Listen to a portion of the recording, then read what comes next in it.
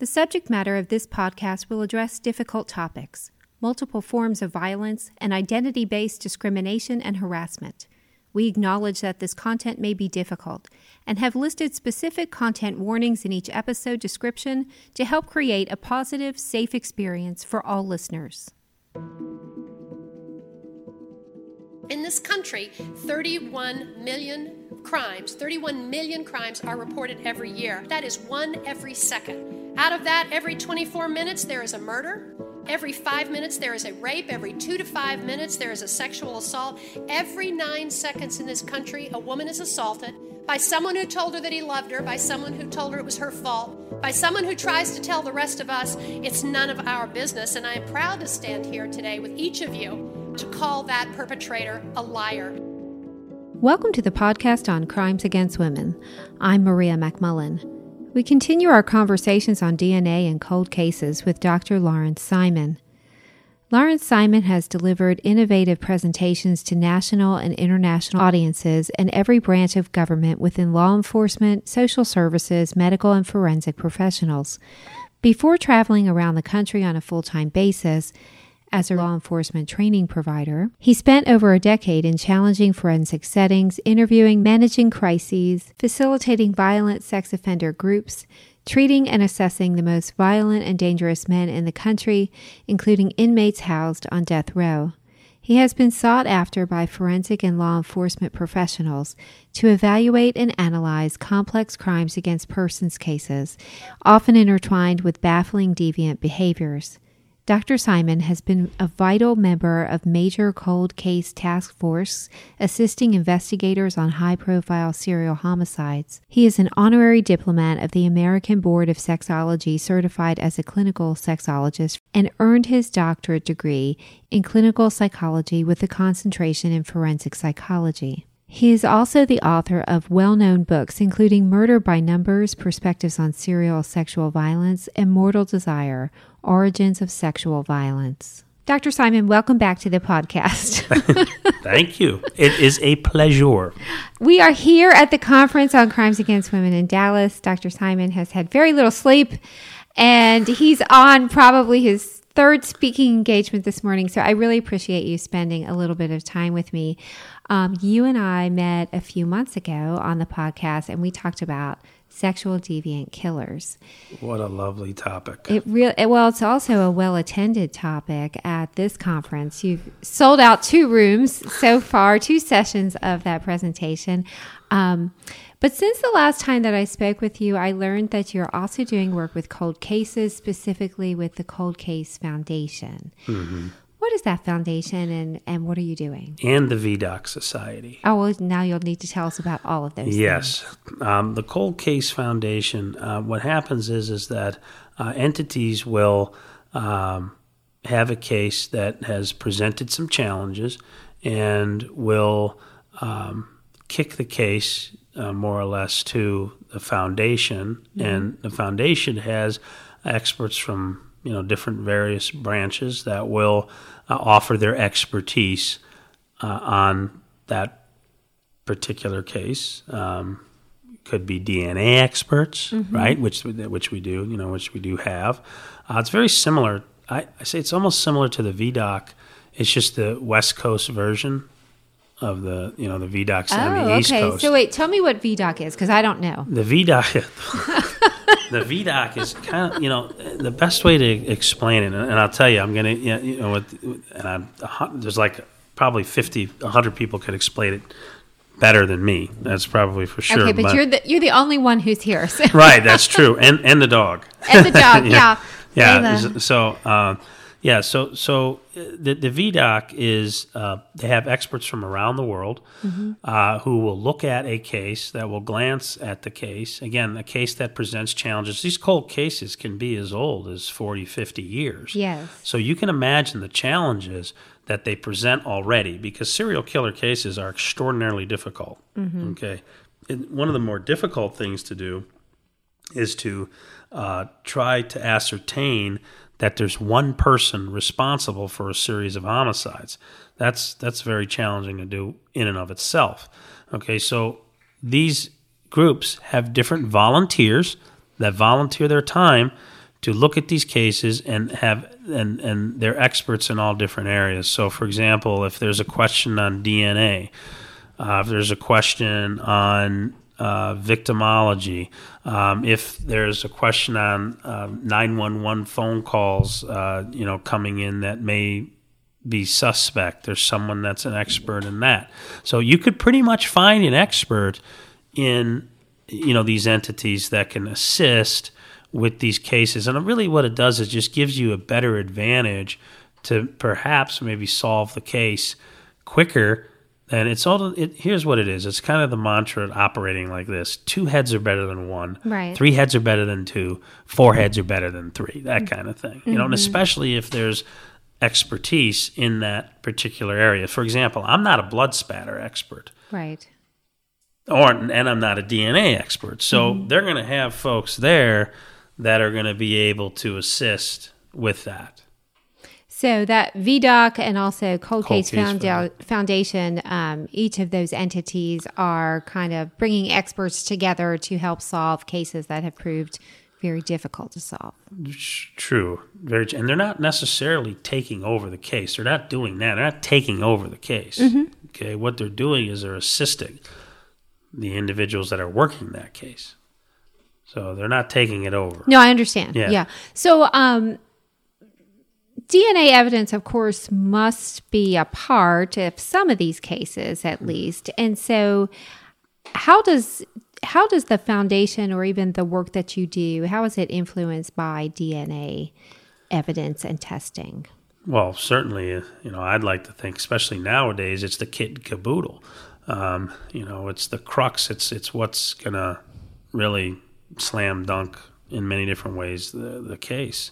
However, though, not to leave out, I also believe in the old-fashioned knocking on doors and interviewing folks that maybe were interviewed years ago or haven't been interviewed, and asking them the questions. I mean, there was a detective friend of mine.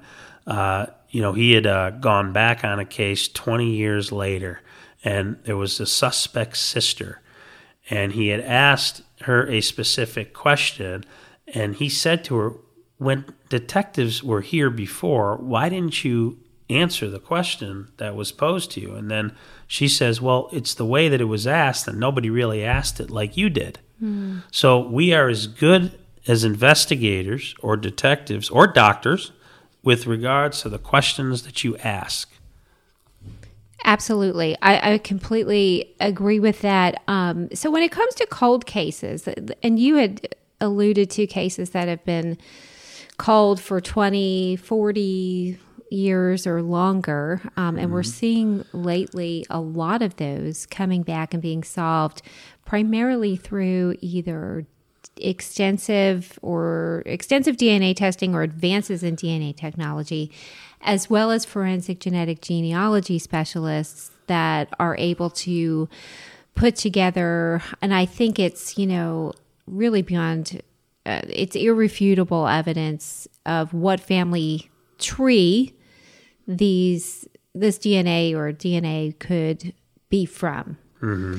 So knowing all of that with these cold cases, what does it really take in addition to DNA to solve a cold case? Like what is necessary to make it solvable? Because I know there are still so many, there are still so many waiting for answers. Good hard work. You can't dismiss good hard work, but also a lot of luck sometimes is involved too. Mm-hmm. Luck.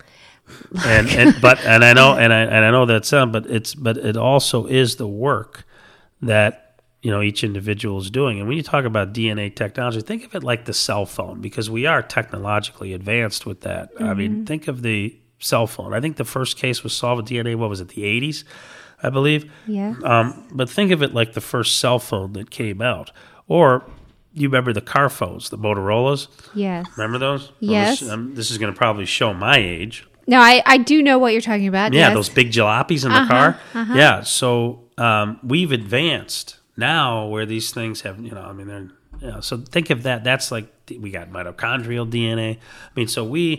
We've advanced far enough to where it's very difficult for a killer to get away with killing someone nowadays. It really is difficult. As a matter of fact, back in the day, the 70s and the 80s, which were really considered the golden years of serial killing, 10 years these guys would go on average. Bundy, the Kempers, almost a decade. So nowadays, it's less than 2 years because of DNA. Right. And so just interesting aside, yesterday I was listening to a case study about the case of Carla Walker that was solved here in Fort Worth, Texas. And among the suspects in that investigation, which went on for about 47 years, was Theodore Bundy. He was actually listed as one of the suspects because of, I guess, what had already identified he was involved in over the years or through the decades. That case was really interesting, and it did hinge and was finally solved through DNA and forensic genetic genealogy. Are you familiar with the case I'm talking about, Carla Walker?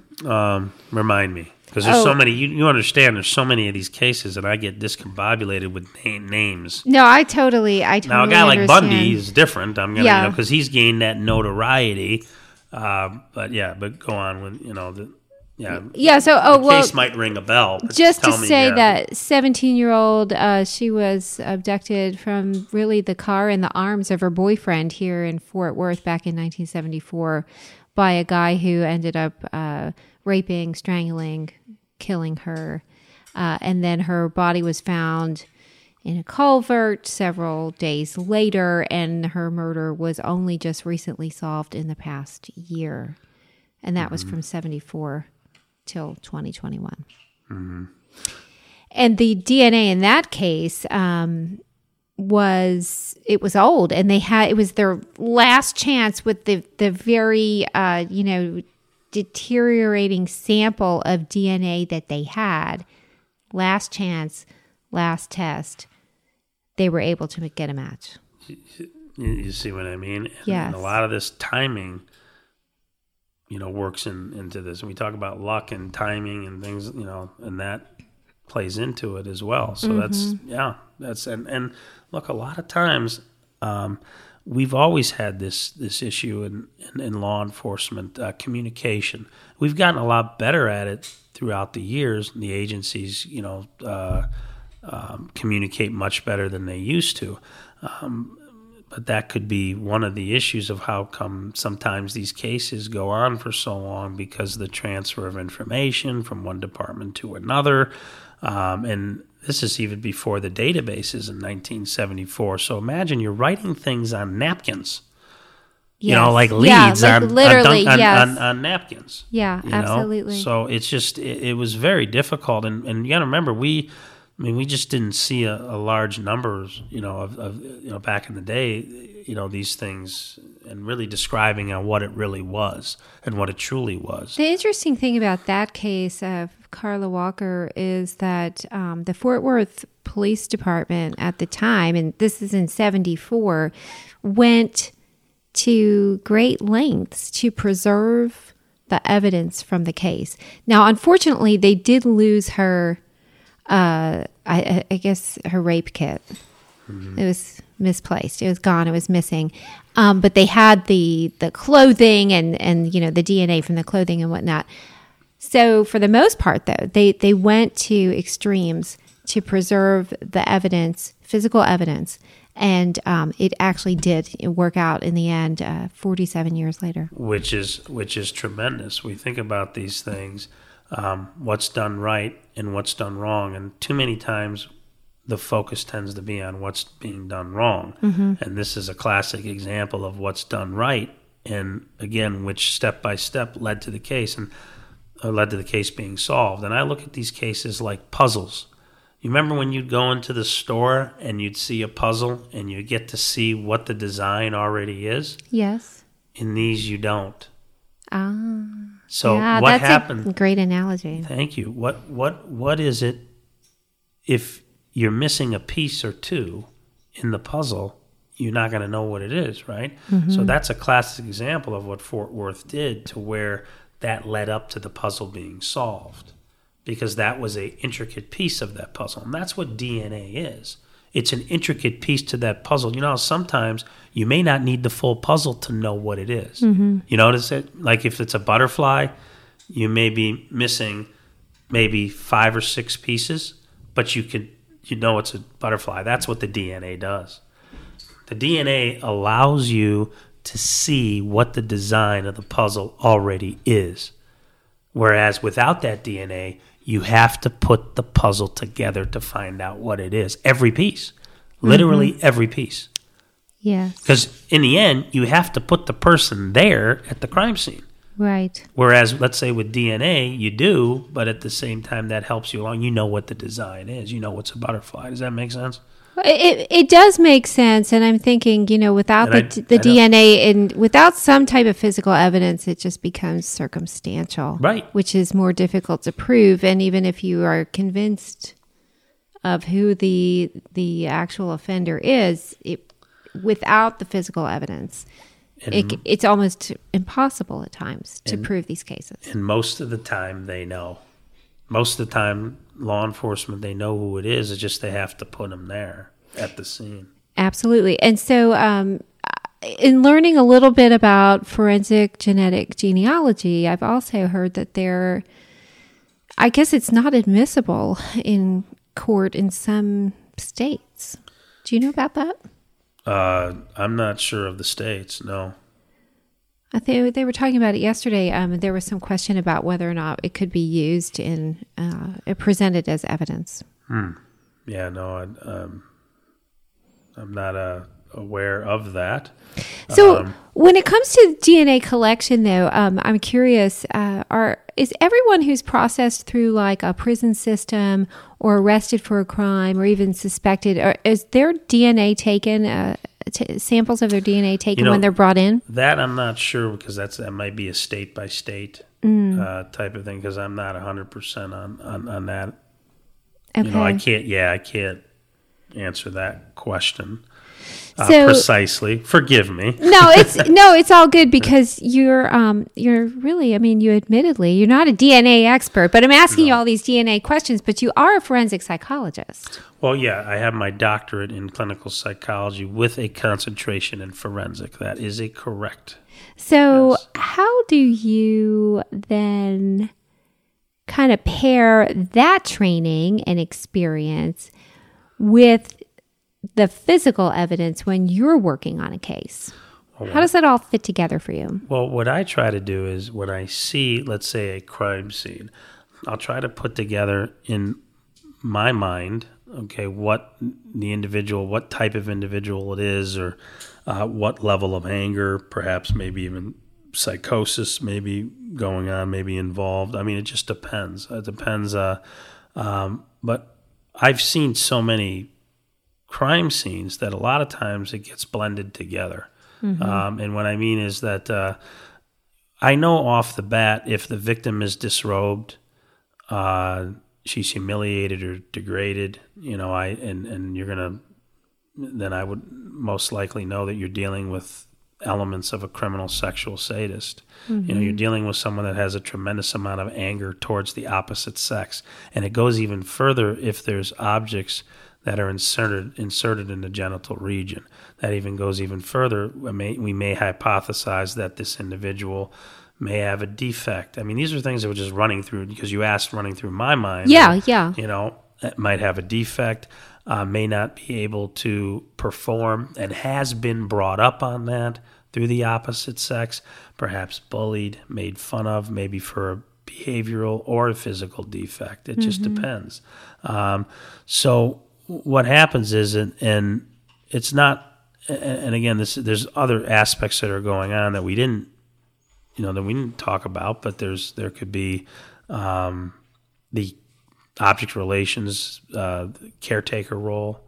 I may have hypotheses on that as well. What this individuals could be like at a younger age in communications with the opposite sex parent, for example, let's say. Now, these are just things we're hypothesizing, but we're not solving the case by looking at the crime scene. You're not going to solve a case by looking at the crime scene. All you're doing is you're developing hypotheses, on what you see. The more you see, the better it is. So then how do you proceed? So you're brought to a crime scene, you look at it, you look at it through the lens of a forensic psychologist, and then how do you proceed from there? Well, it's not just the crime scene, it's autopsy reports, victimology statements. When I look at a case, I get just about everything. I get the interviews, suspect interviews, so the suspect list, and one of the things I would want more of is the psychosocial history of the suspect, which we don't get, a lot of. You see what I mean? So yes. I may have a question later that comes in. The detective may call me and say, one of the suspects I have has this tumultuous history with his mom and his sister, let's say. So I would want to know more specifics of what that relationship is like. Mm-hmm. And sometimes you get more information out of that contact, like, okay, when they were younger, he creeped into the sister's room and may have done some things and things like that. Or, so you find out a lot of things about this individual that you would have never been able to find out from someone that was outside the family. Right. That kind of thing. Even that Otis Toole case, the one that he killed Adam Walsh, his family members knew a lot about him. That goes back to the old-fashioned knocking on doors, and finding out more information. So what I would want to know more, looking at it from a psychological perspective, is how this individual, the suspect, was treated, and what's his history like, and again, pairing it with the victimology, looking at what you have in front of you. This is a progression. It's a progression of violence. This just doesn't happen overnight. You're going to hear things like when they were young, they worked in a slaughterhouse, and they didn't just kill the animal, they sexually abused the animal. These are all these red flags that may come about later by asking the question. So what we do is, looking at the case, the crime scene gives us a platform on what to work with, to where I'm already thinking in my mind how the investigator is going to interview the suspect. And what I mean by that is, let's say that you have a case of 14 or 15 women that are strewn nude, that are strangled, and that are humiliated, that are degraded, and coming across all kinds of serial killers. They've buried their victims. Mm-hmm. Some have gone back and they've put a cross and they've prayed for forgiveness, all these kinds of things. So, there's a different predator within the predator. Absolutely. So as I will talk to the investigator and say, there may be a roadmap. If A happens, maybe we may have to go to B, or B, we may have to go to C. But one of the things is that, starting off the interview by naming names would not be something that I would do, because that's personalizing that, and you're likely to lose the suspect, because the suspect, you have to look at the behavior. All behavior is purposeful. So the behavior in front of you is... You're smiling. I'm smiling because you said that the last time we spoke, and it stayed with me.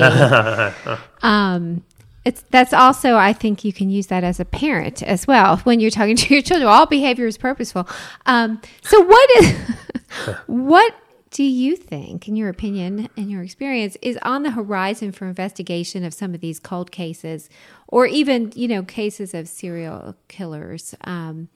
Are there new developments in technology or investigation we should know about? I think there's new developments every day, and some that I don't know about, some that none of us really know about. There's some you don't know about them. We don't, of course, no. And our technology, it's like the cell phone. I mean, I have an i9, or it's going to be an i11, or whatever. Or and actually, I have the Droid. Yeah, I was going to say the 9's pretty old, but okay.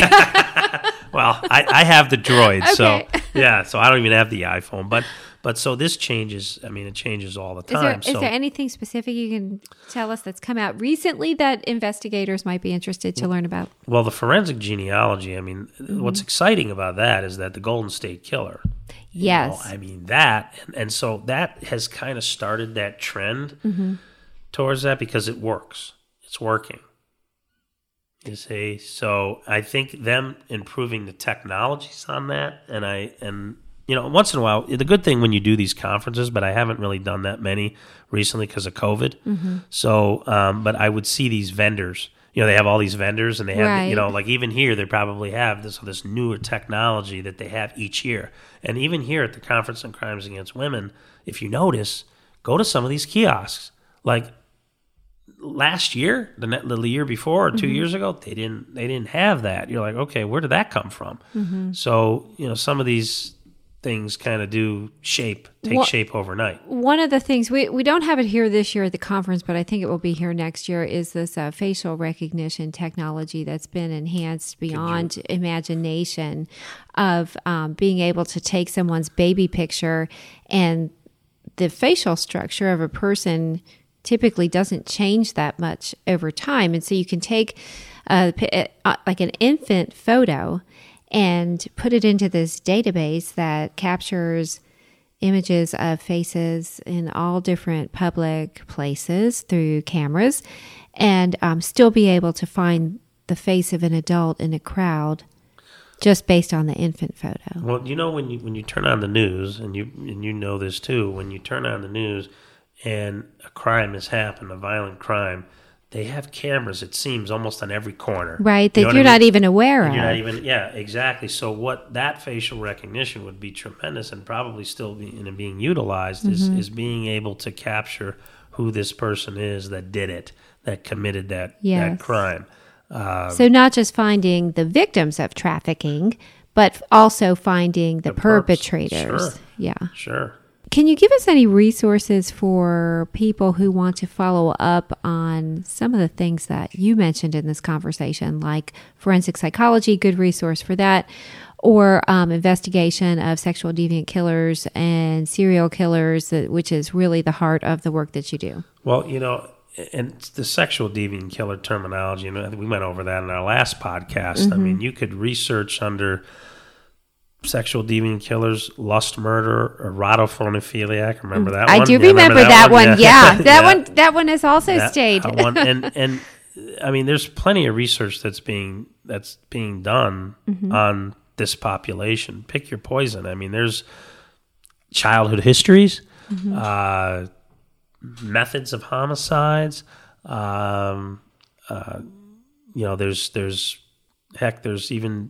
There's things out there to assess risk. There's I did a podcast, I think it was the other day, domestic related violence, and there's risk assessments out there to be able to assess where the perpetrator is on a scale: low risk, medium risk, high risk, imminent risk. So, and same when I talked about in my class today with animal cruelty cases, there's assessments tools out there to find out where the person is at on a level of risk. But as far as researching this program, or the thing about psychology is we don't have a home. We're homeless. I know you're looking at we're homeless. We basically invade everybody else's home. Mm-hmm. So we're in the hospitals, law enforcement, right? Yeah. And if you have a private practice, I mean, that's, certainly different. You're not necessarily invading anybody's home, but for the most part, we're in the prisons, court, right? So expert testimony. So these things, child custody evaluations, and you're everywhere. Right, we're everywhere. Yeah, right. We're everywhere. We're invading. We, as far as having our own home, yeah. I mean, there's private practice. You always have a home at the Conference on Crimes Against Women, but there's also your website, which is, remind me your website. It's ljsintl.com. LJS Training and Consulting Group is the name, and it's just me. I mean, just you and Layla. Yeah, right. Where is that guy? Yeah, sleeping. Yeah, it is, and I do a lot of case consults, obviously, with those organizations. Mm-hmm. I don't do anything rogue anymore. Rogue? I used to do this on my own. I would